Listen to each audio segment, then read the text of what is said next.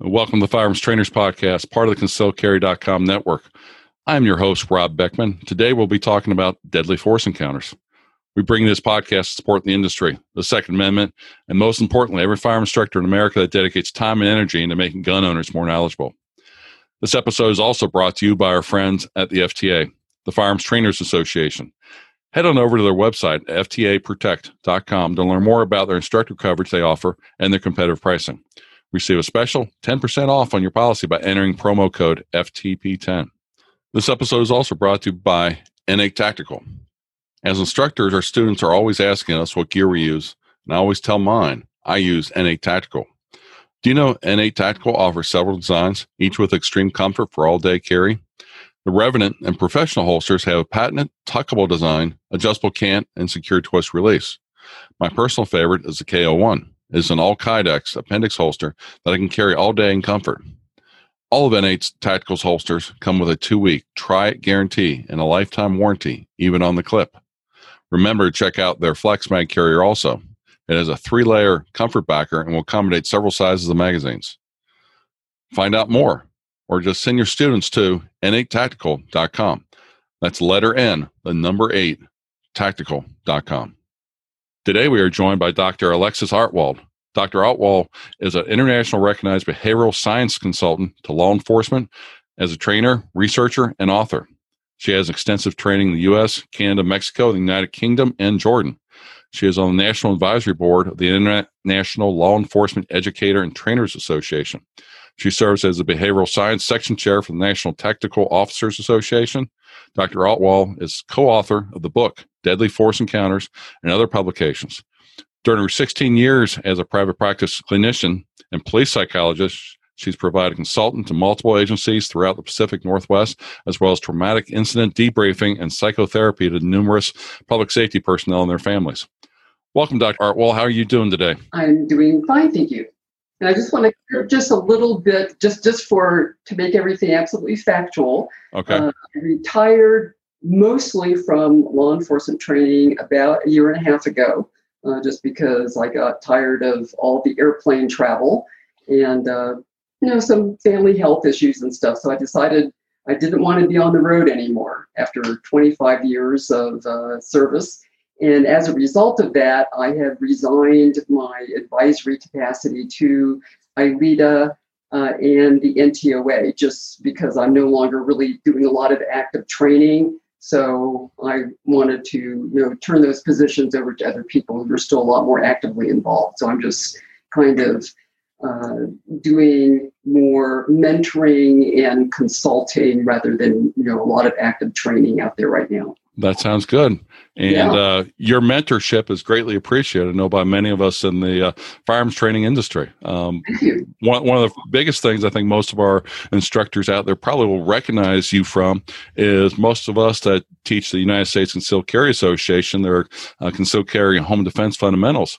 There's a slide in there where we take the quotes directly from the Deadly Force Encounters book about the physiological effects of stress on people, the tunnel vision, the auditory exclusion, false memories, and memory lapses. And we educate our civilian classes of what to expect during those encounters. So it's really great to have you on the show today because, as I said, I've taught that class for close to 5 years now, and now I have the actual author on the show. So I'm really pumped up about today's show, to say the least. I'm very honored to be part of your slideshow. Well, that's great. Well, some things ask you about when it goes along with your new book, which is update for it. You've almost looking at them here, and they're almost twice as big as what it was on Deadly Force Encounters. Can you tell us what originally drove you to do the volume 1 of that book, or I guess the first edition of the book? Sure, I'll be happy to do that. I did my clinical internship back in the early 80s, at the San Francisco VA Medical Center. And while I was there, I wound up doing a lot of PTSD work with combat veterans from World War II all the way through the Vietnam era. And as a result of that, I became very interested in how people cope with extreme stress. And I when I graduated from my postdoctoral residency in Portland, Oregon, I went into private practice and continued to have an interest in that area. And I was seeing, civilians who were involved in traumatic incidents.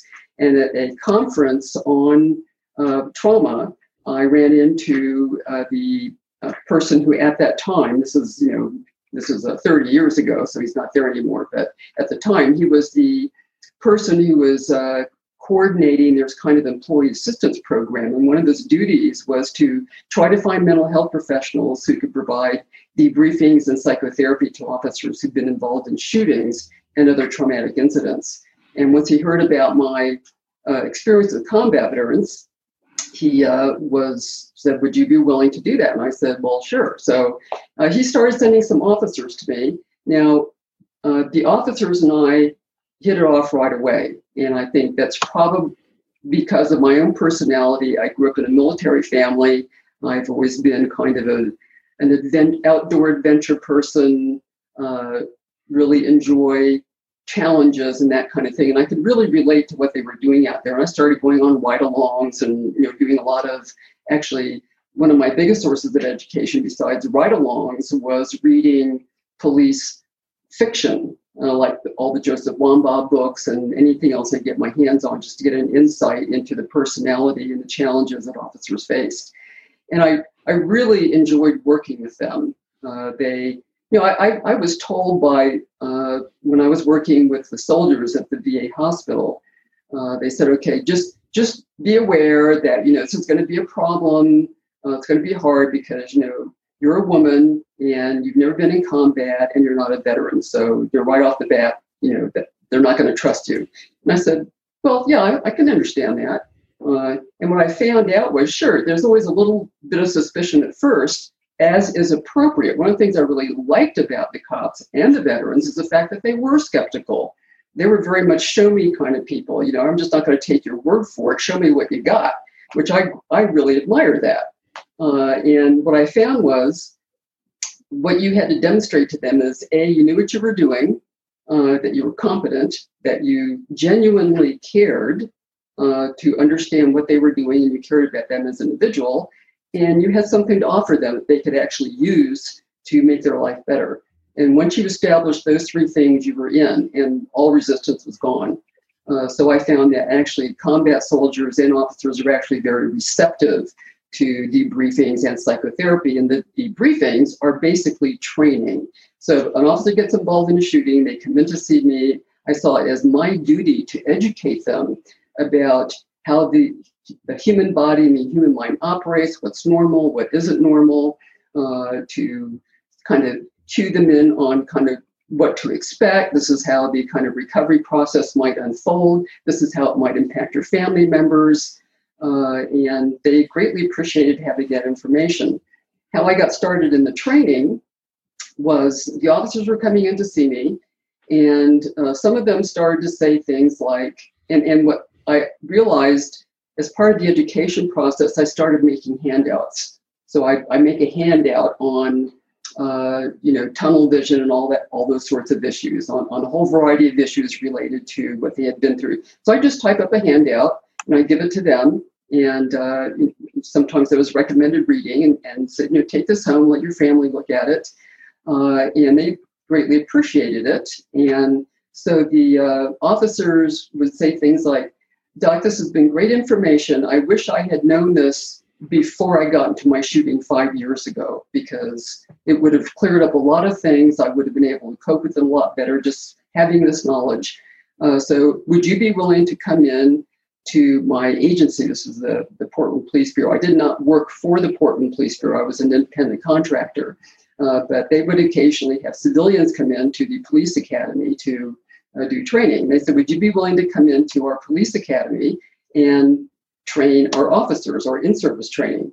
And I said, okay. So I told some of the officers that, I was being recruited to do this by the officers, not by the brass, but by the officers. And they said, oh, Doc, you don't want to do that. I said, well, why not? And they said, oh, cops are brutal. They send civilian instructors out of there all the time in tears. And I thought to myself, okay, well, that gave me pause. However, these officers, they went out and they put their life on the line for me. The least I can do is walk into the lion's den and put my ego on the line for them. So I made up a 2-hour class on the issues that I discuss in my book. And if you've ever taught police academies, it's not the most responsive audience. They often sit there pretty stony-faced, so sometimes it's really hard to tell what kind of an impact you're having. But they were very receptive to the information. And I even learned to allow a little extra time after the class when I was walking back to my car to go back to my office, because occasionally there would be an officer in the parking lot, and I was walking to my car. He'd come out and say, "Hey, Doc, you got a minute?" And that would be kind of a mini educational session, typically of an officer who'd been involved in something and had questions about what he had been through. It was extremely rewarding and greatly appreciative. Then the detectives, when they heard about the memory issues and stuff, said, "Wow, who really needs this information?" The detectives who were investigating these incidents, because we need to know this stuff. I was really somewhat taken aback when I started working with the officers about how little information they had about what to me was pretty much basic psychology 101 stuff. And here they are out there operating in a complex environment, having to make decisions, being judged, having to do the investigations. So it was really rewarding to be able to bridge the gap between the academic research and what the officers were doing, which that really became my whole goal, was to bring that science into the world of law enforcement. And then the officers, how the book came about, the officers said, "Hey, Doc, why don't you take these handouts and these trainings and write a book about it? Because I have, a friend who works at X agency over in, 10 states away. He'll probably never get a chance to meet you or hear you talk or have a session with you. But, now I've been sending in some handouts, but, if you could write a book, I could just send them a book or have them buy the book." So anyway, that's how the book came about. So it really wasn't my idea so much as it was the idea of the officers. So they're the ones who invited me into their world. They're the ones who kind of swept me along into, we need this information. Keep it coming, keep it coming. So hats off to the officers, the Portland Police Bureau, who made this all happen. The niche found you, and you filled the niche. That's great.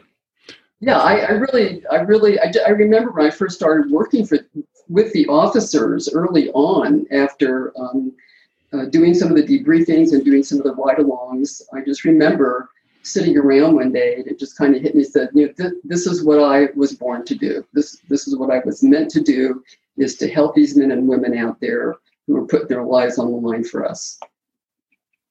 Well, I don't get invited to police academies right now, but I have done several classes for police officers, and I agree with you. They put their lives on the line, and the least we can do is help them and give them the best training available. So yeah, and I've also come to realize the same thing is helpful to the concealed carry community. I'm a concealed carrier myself, and when I wrote Deadly Force Encounters, the second edition, Lauren and I very specifically wanted to make it equally relevant to the concealed carry community.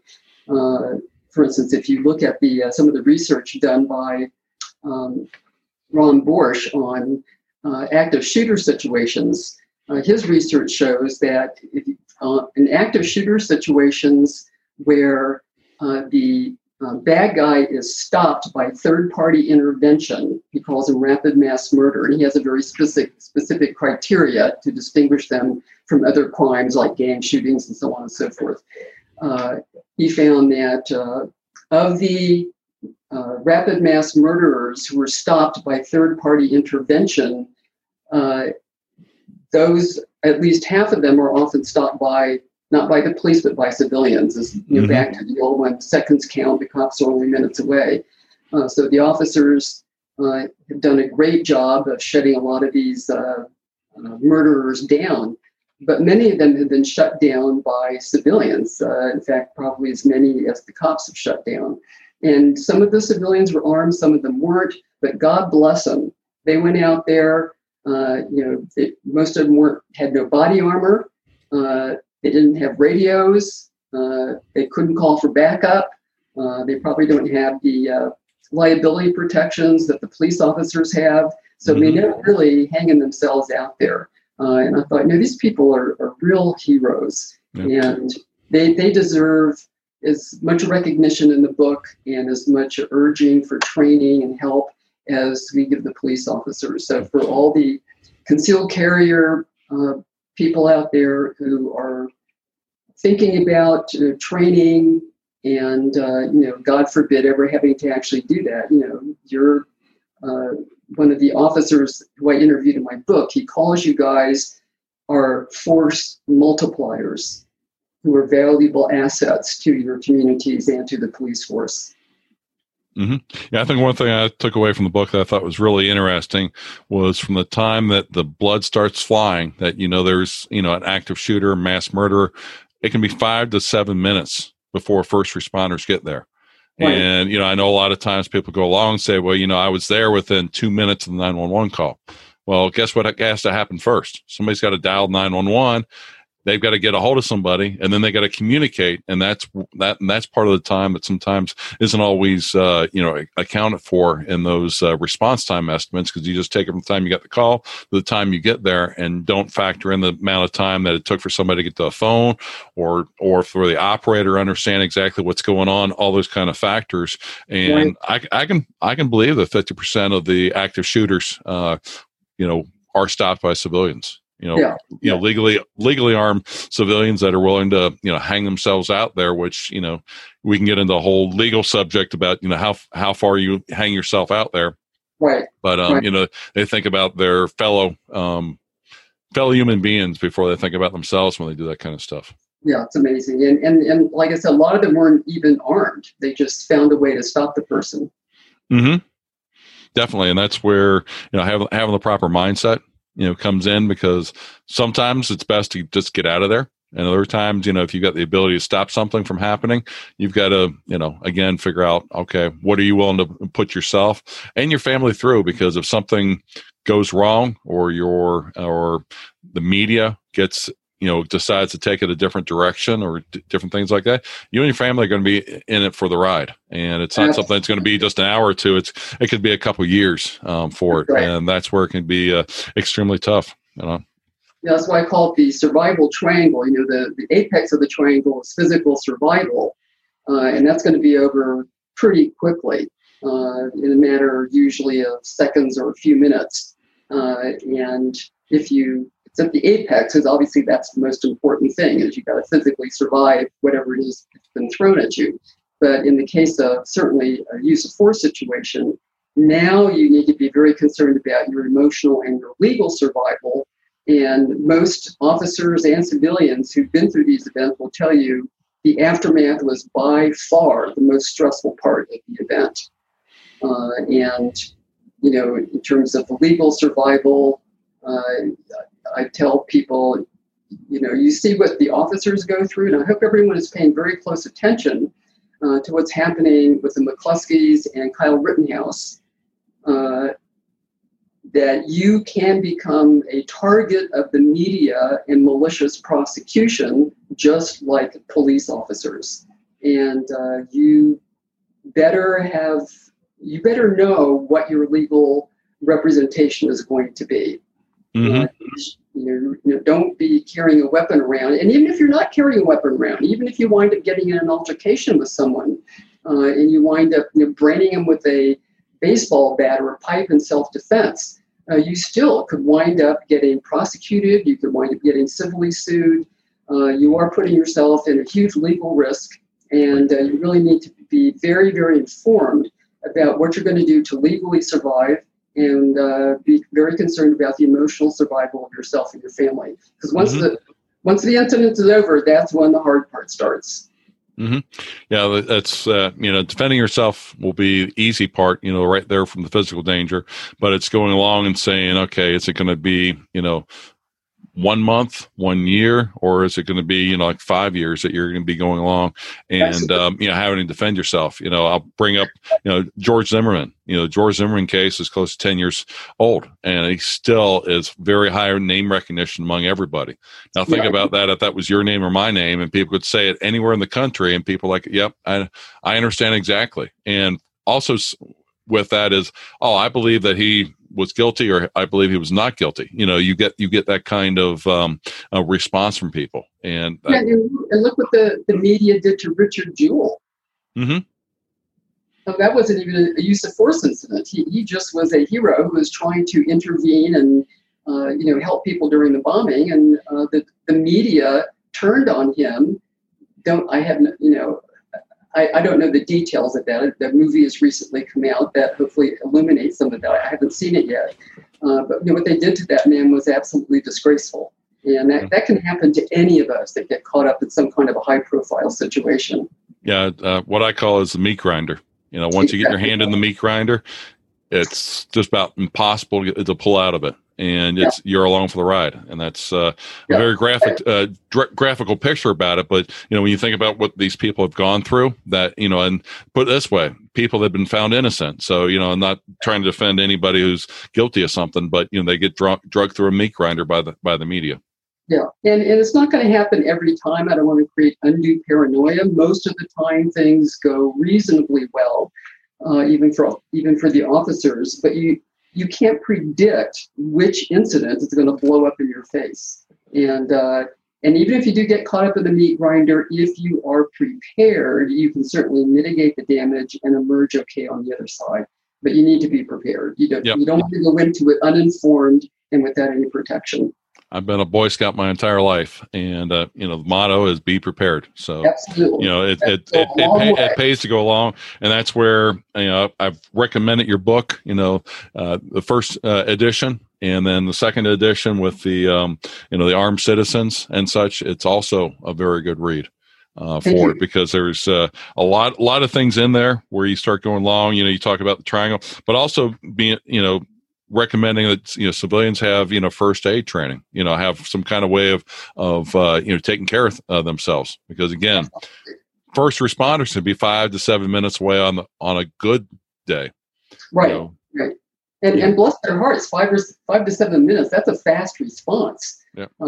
But when the lead's flying and bad guys are on the rampage, that is an eternity. And you just try to hold your breath for 5 to 7 minutes and see what happens. It doesn't happen. It doesn't happen at all.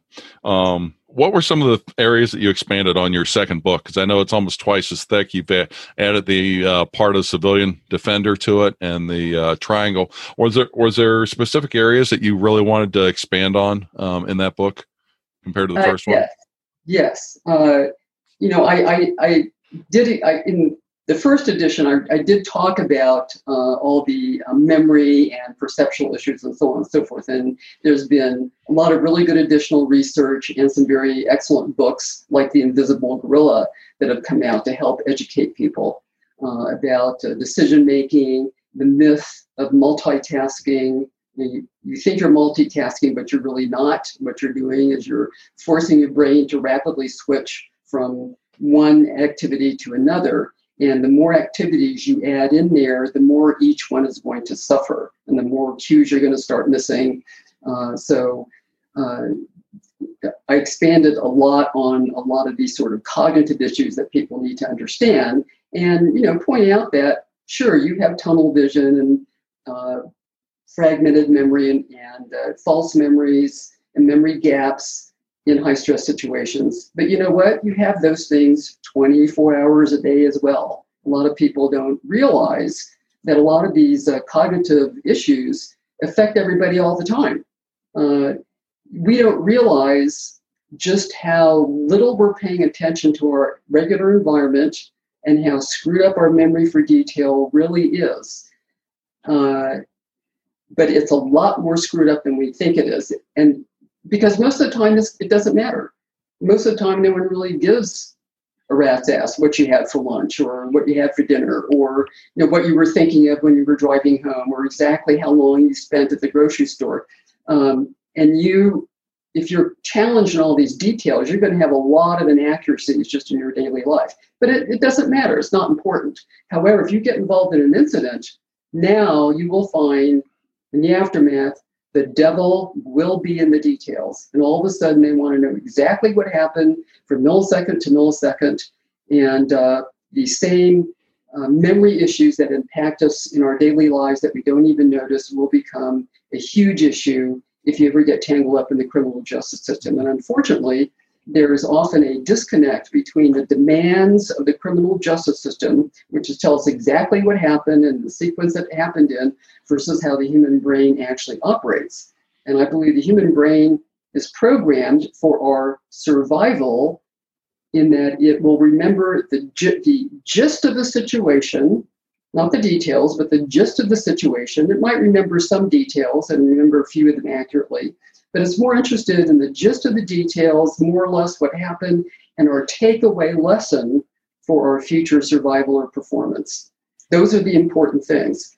The brain doesn't really care about all the little details. But you know what? The criminal justice system can become extremely interested in those. Oh, yeah.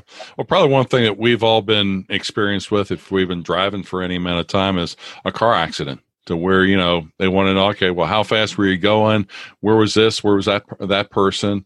And if you've had one, you know, you realize like, well, I really don't remember where they came from. And all of a sudden, boom, they hit you. And those are the types of things that, again, it's a fairly minuscule type of thing, an auto accident, because, you know, as long as everybody walks away from it, you know, it's okay. It's not like a violent encounter to where you're, you know, having to shoot somebody, but it gives you a sense about how the mind works, and what you're talking about, the attention to detail. You know, go along, and tonight my wife and me were driving to dinner, and we drove down the street one way and we drove back the other way. When we drove back the other way, it's like I didn't realize they were building a new building there, but I didn't remember seeing it when we went past it the first time. And that's just because I wasn't paying attention to it. I was paying attention to what was in the road, and I was juggling 10 different things between, you know, the speed I was going, braking, looking at where the traffic was, but I wasn't paying attention to the buildings that were around me. Just a perfect example of how where my attention is and what I remember and when. Yeah, and that's true for our brain 24 hours a day, 7 days a week, whether we're asleep or awake. That's just how it is. And like I said, most of the time nobody notices, most of the time nobody cares. But you know, if anything that you're doing becomes a legal matter, then it can become a big problem. And you know, so it's really important that we understand how this works. It's really important that your attorney understand how this works. And it's really important that the criminal justice needs to do a much better job recognizing the limitations of the human mind, and not have these expecting people, from officers to civilians, to have superhuman abilities that simply are not biologically possible. Mm-hmm. And let's put it this way. Officers have the added advantage that they deal with it every day. You know, they're walking up to somebody and they're having to size up the situation. You know, I mean, what should I be doing? You know, can I see their hands? Can I see this? You know, they're kind of in that mode, so which helps them process what's going on. From a civilian standpoint, all of a sudden we see somebody coming in the door and it's threatening to us. You know, they got a knife or a gun, and we've got to make a split-second decision. Are we going to think about, think about everything that's going on right before that and right after it? Probably not as much, because we're going to be in complete overload at that point. Right. And a couple of other areas I touched on in my book that I really didn't in the first edition was I have chapters on resiliency, including physical fitness, the physical fitness part of it, the health and wellness physically is very important, critical for police officers who are basically athletes. Maybe if you've moved up into management, it's not as much of an issue, but if you're a street cop working the street, you are basically going to find yourself in what could be viewed as an athletic competition with the bad guy if you're trying to take them into custody and they're resisting and so on and so forth. So I included a lot of information, research on physical conditioning and training. And I also did a whole chapter on the myth of the racist police officer. And Laura and I went back and forth on whether we should even include a chapter on that. And I thought, okay, there's been so many false accusations against cops, accusing them of being racist thugs and racially motivated shootings. We have 40 years of research that shows that is absolutely not true. It's not just a study here and there. Multiple authors, academicians have looked at it, and they found there is no correlation between race and police use of force. The correlation is between crime rates and police activity, and that's it. And there's no evidence that police are racially motivated. And, this is critical because especially, and I mean, the book was published in 2019, and I wrote that chapter in about 2017. It was one of the first chapters I wrote because I knew it was going to be one of the most difficult because it's a very sensitive topic, and it was very important to get it right. And Laura and I went back and forth whether she'd include it, and I thought, well, this is cops and citizens are getting hit by these false racism accusations all the time, and that's causing a tremendous amount of harm to communities. Obviously it's causing harm to the officers, but it causes a lot of harm to the communities. The communities are the ones who end up suffering the most. And I thought, I think this is an important topic, and I sort of felt like I would be a coward if I didn't include it. So I stepped up to the plate and I wrote a whole chapter on the survival bias. I call it the survival bias in decision making, how our brain is programmed to stereotype everything that we see in our environment. And I mean everything. When you're eating a banana, you have stereotyped that banana, you know what you're going to do with it. You stereotype everything. And the people who are pushing the racism meme, they try to pretend like stereotyping is some kind of an evil that must be banished, which is ridiculous because that's not how the brain works. You stereotype absolutely everything in your environment. You can't help not do that. And there are some good research scientists, even in academia, that point out that this is how the brain works. It's one of the most consistent findings in the psychological literature, that most of the stereotyping you do is reasonably accurate, that your brain simply cannot make decisions without it. And this whole implicit bias stuff is ridiculous because they want to pretend. First, they came up with tests that are supposed to measure implicit bias, is what they called it. And of course, everybody has biases, and everybody has implicit, a bazillion conscious and subconscious or implicit biases about every single thing that they look at.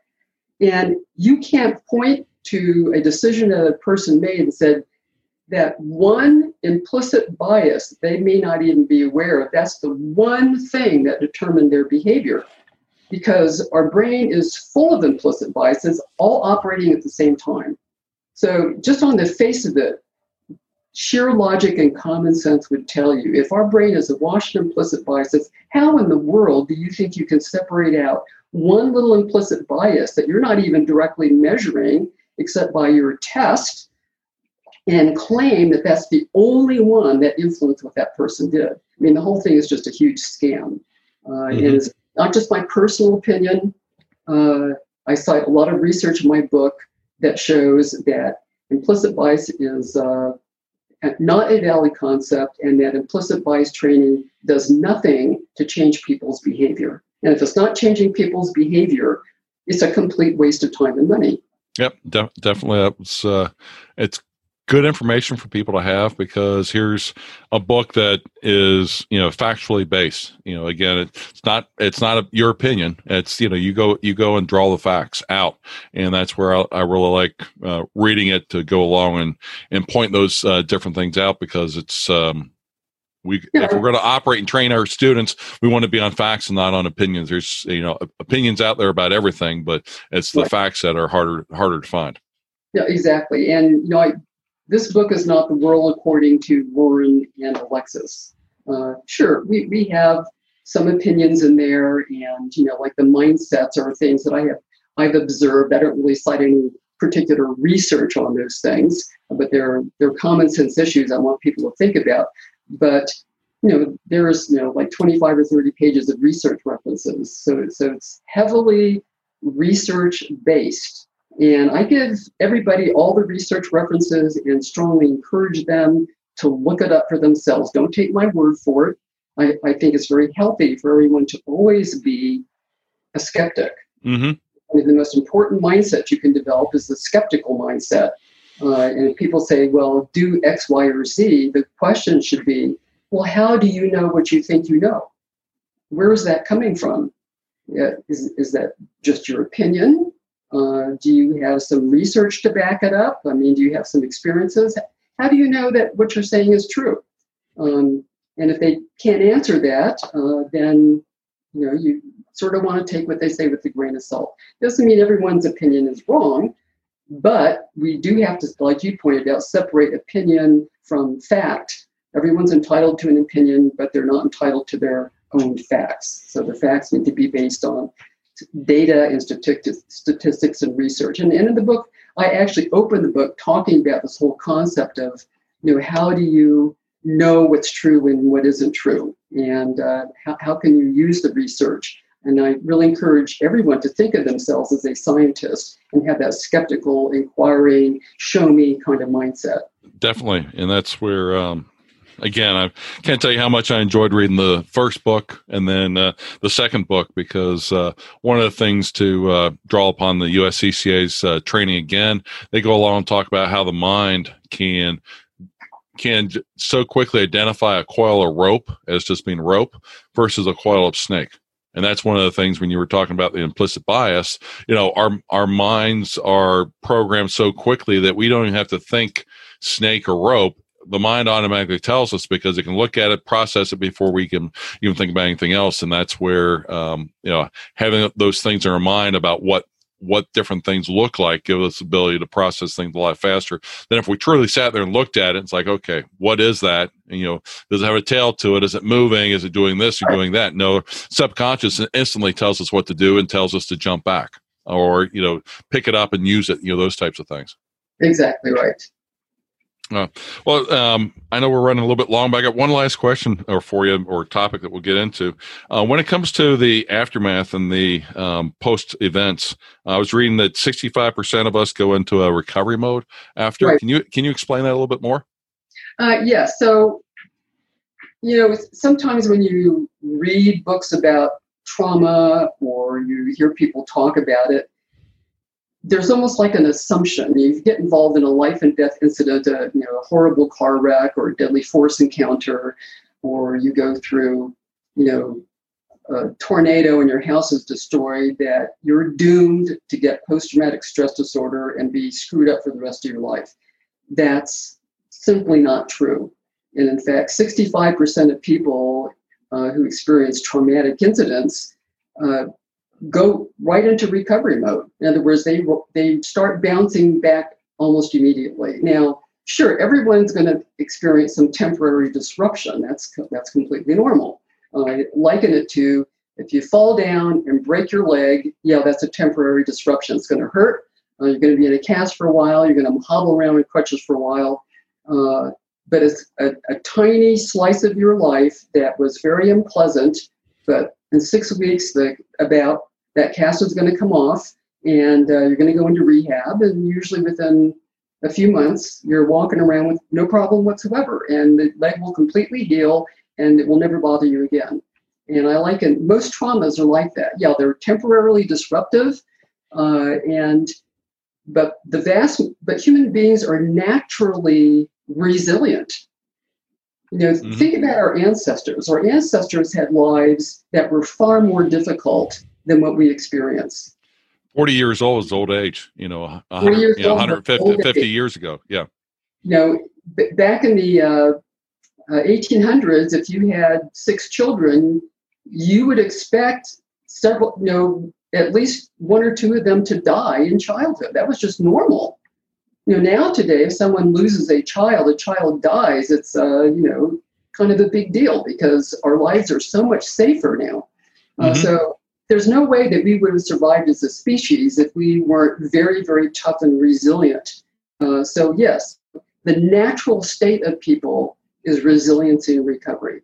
A small percentage of people do go on to develop post-traumatic stress disorder. Nobody knows exactly why. It's kind of like the brain, the mind goes into hyper-vigilant, hypersensitive, freak-out mode, which is normal during the event. I mean, you expect that.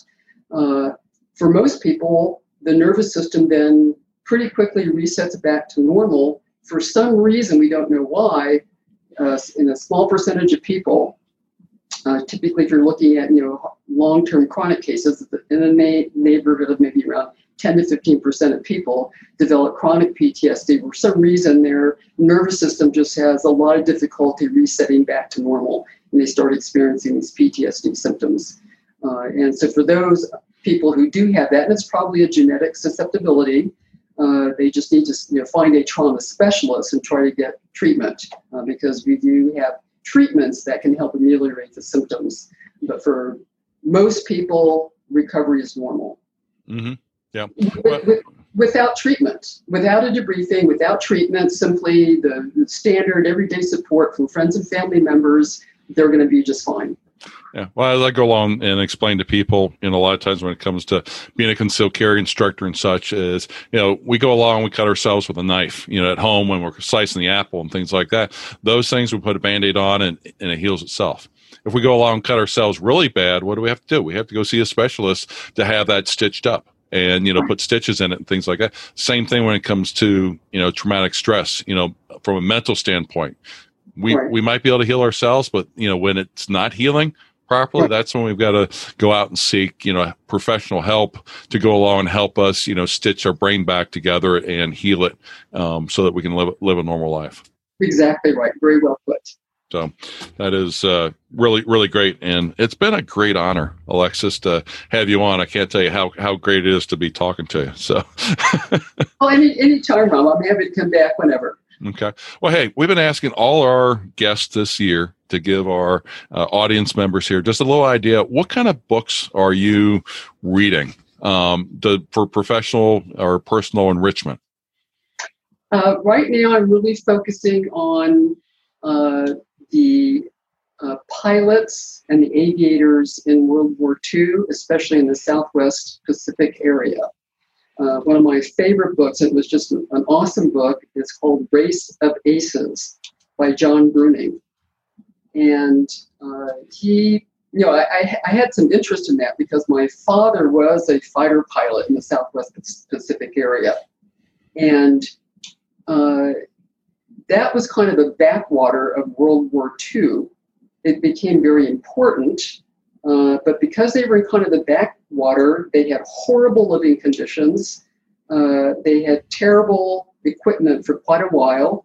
They were constantly fighting for equipment, fighting for parts, fighting for fuel. Mm-hmm. And the ingenuity, the resiliency, the endurance, the stamina, the fortitude, the guts, the courage of these young men was really phenomenal. And this book really gives a detailed insight into the living conditions and the character. I mean, sure, the combat scenes are thrilling.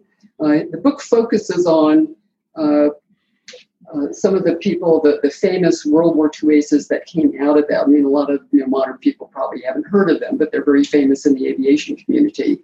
And but he really, John Bruning does a great job of delving into the character of these people and just the overall stuff that they endured. And of course, the fighter pilots have been less portrayed, let's say, than some of the Marines invading Iwo Jima. I've also read a lot of stuff on that as well. Why am I interested in this? Because these books, and including some of the fictional literature that has been written, if you want to really understand what people are going through, read about their experiences, either their memoirs or read the fictional literature, especially written by people who've been there or done a lot of research.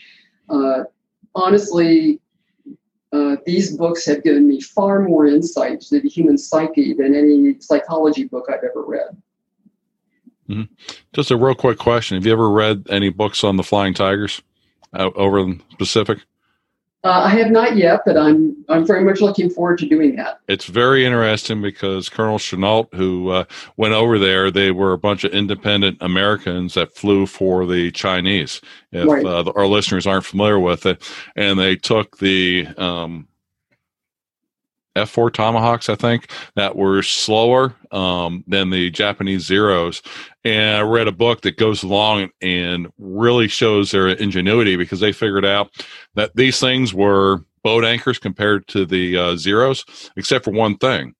They could take a beating and still keep ticking. So they evolved their tactics around going along and basically getting shot at, and then basically being able to turn around and just blasting them out of the air, which of course history shows that the Zeros were not heavily armed or anything else like that, and were very susceptible to, just a couple shots bringing them down. So, it's one of those things where you touched on a very interesting point, because I found World War II, both over in Europe and in the Pacific, being just amazing to hear how things were done, to overcome supply line problems and equipment problems and everything else like that. So, yeah, that's a very neat topic to be reading about.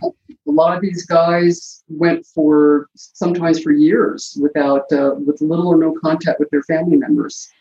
Mm-hmm. Yeah, you're in the South Pacific. It's not like they got FedEx or email or anything else like that, like we expect today. I mean, a letter could take months to get home, and replies could take months back the other way too, if they knew where you were at. Because also in the South Pacific, the U.S. was in island hopping. And, so many small islands, you're 1 month, you're one island, then a couple months later, 2 or 3 islands away, and they had to forward the mail to them. So very interesting. Yeah, I find that the World War II literature, especially, to be very educational into the warrior mindset and human spirit, and also very, very inspiring. Definitely. They are, all our veterans are great heroes. But when you look at the World War II veterans that were there and what they truly had to deal with, that took some additional grit that I wish we had more of in society today. Exactly right. Well, Dr. Artwohl, where can instructors find more about you besides buying a copy of your book? Well, I do have a website, alexisartwohl.com. And, so I have a little bit of information on there if they want to find out more information. And, they're welcome to contact me through my website, and I'll be happy to answer questions. Okay, great. And I will include links to these books and also your website in our show notes, as always. So thank you for coming on. Great. Well, that's a wrap for this episode. I have a few requests for our loyal listeners. If you have any ideas, questions, or feedback, please email us at ftp@concealcarry.com. Visit our sponsors, especially the Firearms Trainers Association, at ftaprotect.com, and check out their instructor insurance. Being a responsible instructor means having insurance coverage, both for you and your students. Remember, use promo code FTP10 for 10% off. Rate our podcast and leave us a review on iTunes or Google Play. And remember, share this episode on Facebook, Twitter, Instagram, whatever you use, and encourage others to listen. Remember, if they're not listening to us, then they won't get great interviews like this with Dr. Alexis Artwohl and the great information she's passing on to them. Remember, we bring you this podcast to support the industry, the Second Amendment, and most importantly, every firearm instructor in America that dedicates time and energy into making gun owners more knowledgeable. Stay safe, everyone out there. Concealed Carry Inc. and ConcealedCarry.com strives to share helpful information and education about gun-related topics, training tips, and other things that may potentially have legal implications for its listeners. The information contained in this podcast is intended in good faith, but it is important to understand that laws vary from place to place, and we encourage listeners to seek local legal advice to understand laws that apply to them. Nothing in this podcast should be misconstrued as legal advice or counsel.